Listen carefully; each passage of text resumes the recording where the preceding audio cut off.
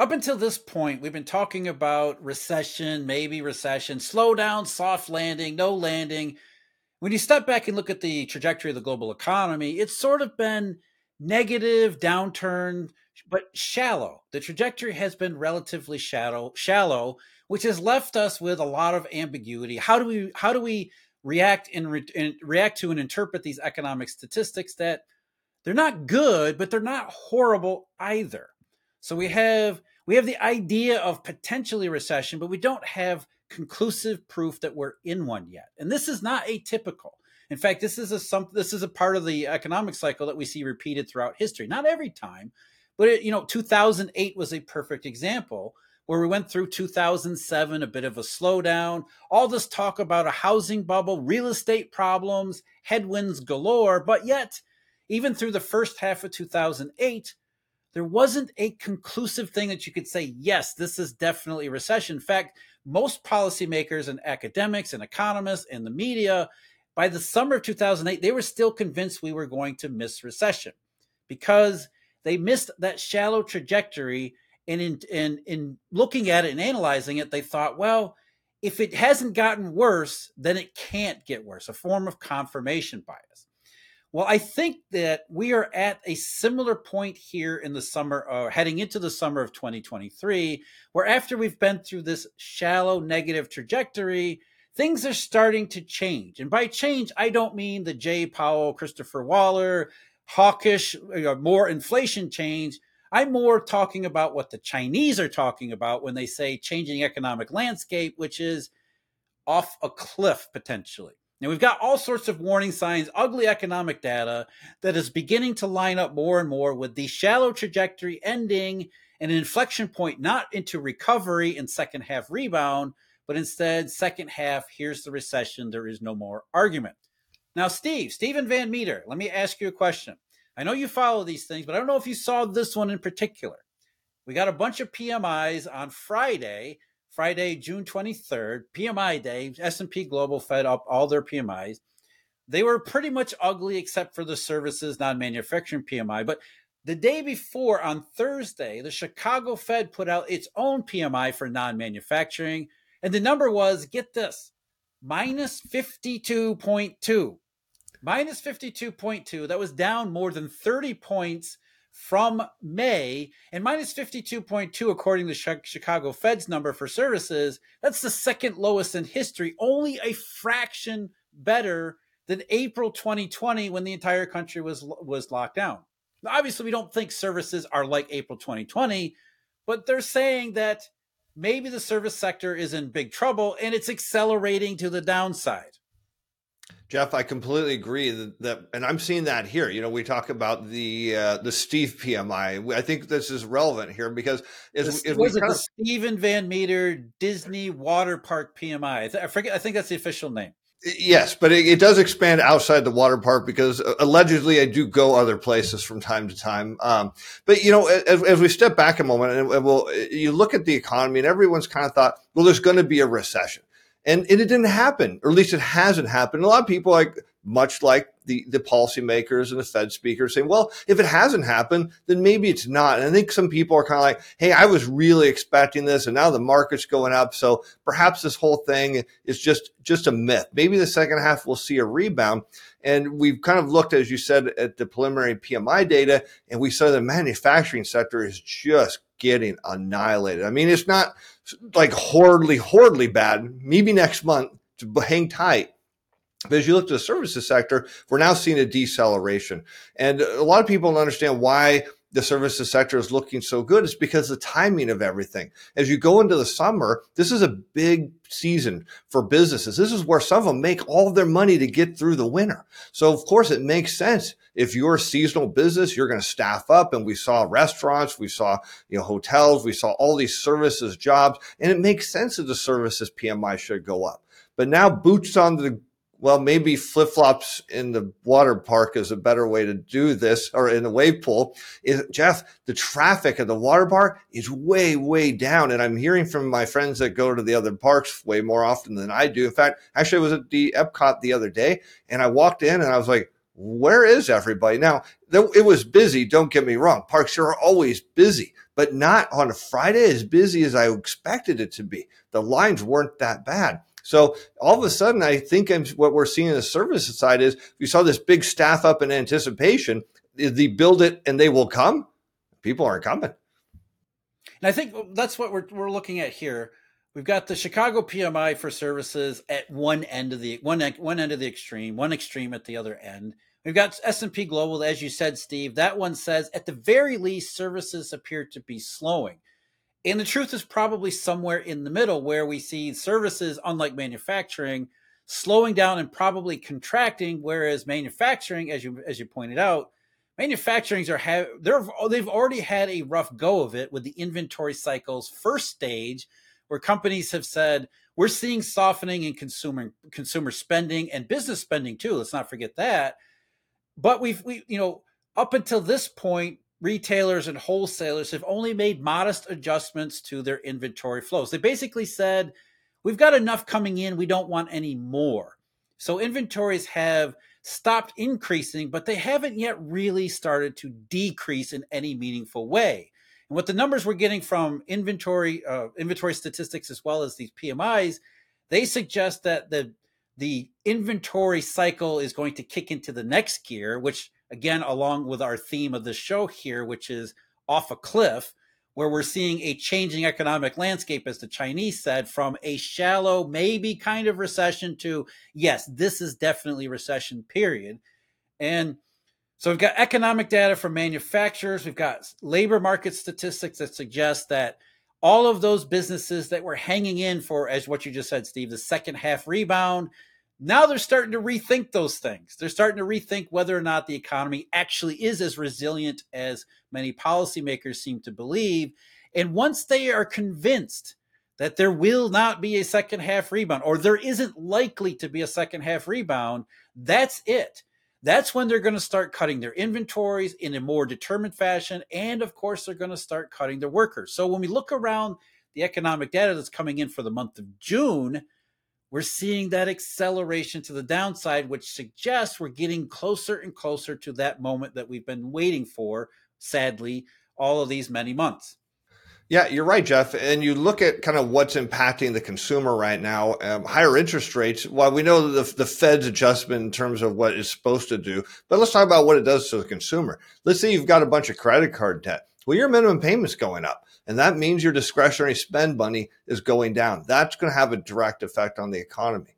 I'm starting to hear more and more people talk about the student loan forbearance, and they're stressing out. They're saying, "Look, my payment's going to be $300 or $400 a month," or "Boy, my wife and I, it's going to be $1,200 a month," and "Gee, we don't have it in our budget now." So a lot of people think, "Oh, well, that's just a cliff that's going to come in a couple months." No, in the household situation, you have to start building into that because you've got to stop your spending. And this is the worst time because now your kids are out of school for the summer. You want to go on vacation. So maybe we're going to see this kind of push into the first part of summer. And I bet it starts to drop off the cliff fast because people are going to have to cut their budget somewhere. And then you tack on, we just got the latest data on the initial claims for the weekly unemployment data, and now we're at 264. So we keep seeing some signs that there's laughs, which we're going to expect to see more, particularly in the manufacturing side. And a lot of people don't understand, well, why is that such a big deal? Well, those jobs are generally a lot higher paying than somebody who's a waiter or a waitress.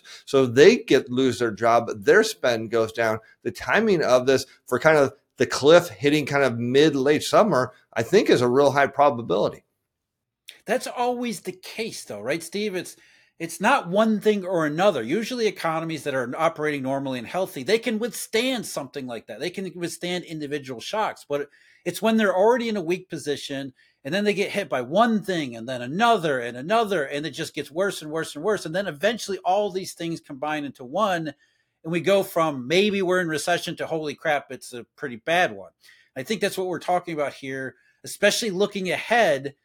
What is there out there that we could point to that says we're going to avoid, this is a source of strength.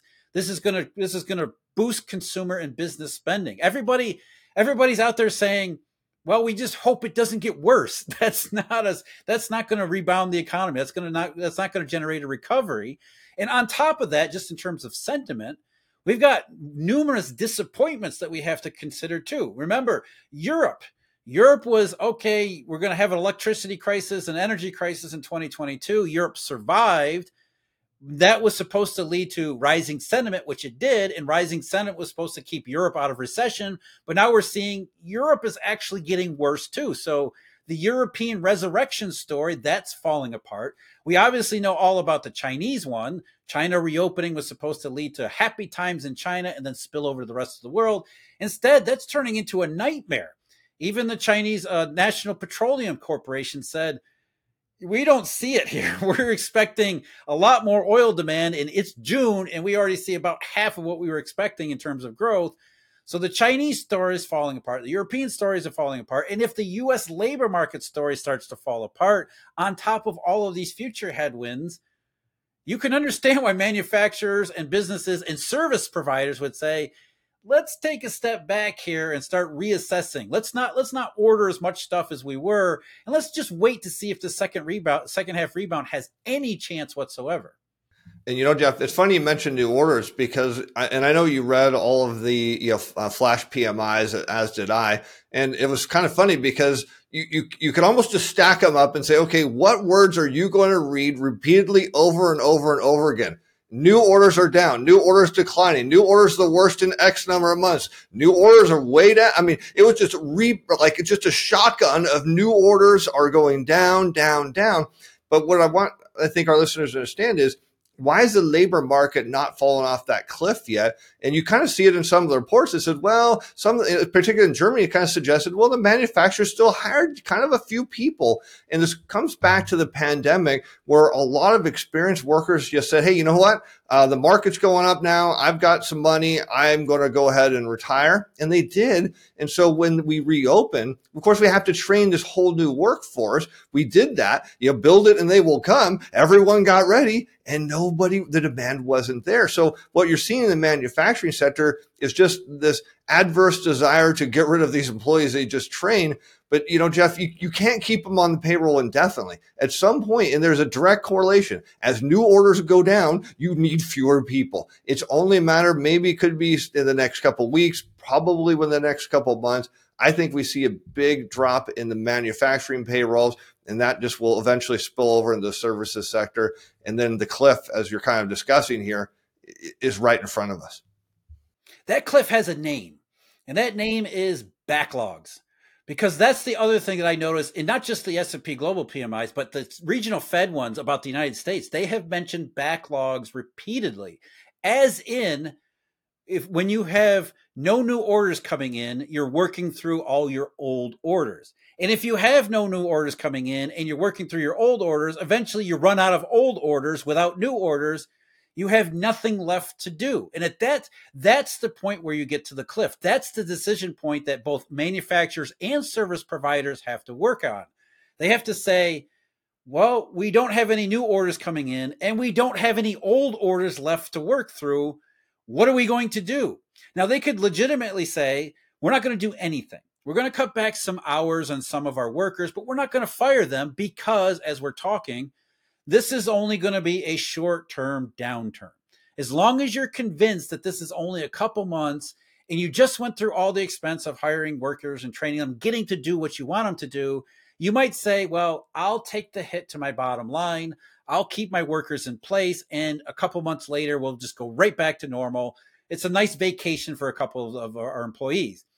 But as backlogs get worked down and your optimism starts to fade, then you start thinking, well, I don't have any work. I don't have any work coming in. I don't necessarily want to take a hit to my bottom line. And if I look around the world, everything I see points to everything getting worse. I'm not going to take the hit to my bottom line. I'm going to reach that decision point and make a pro-cyclical decision to start laying off workers, because that's what we keep hearing, not the layoffs, but the backlog part.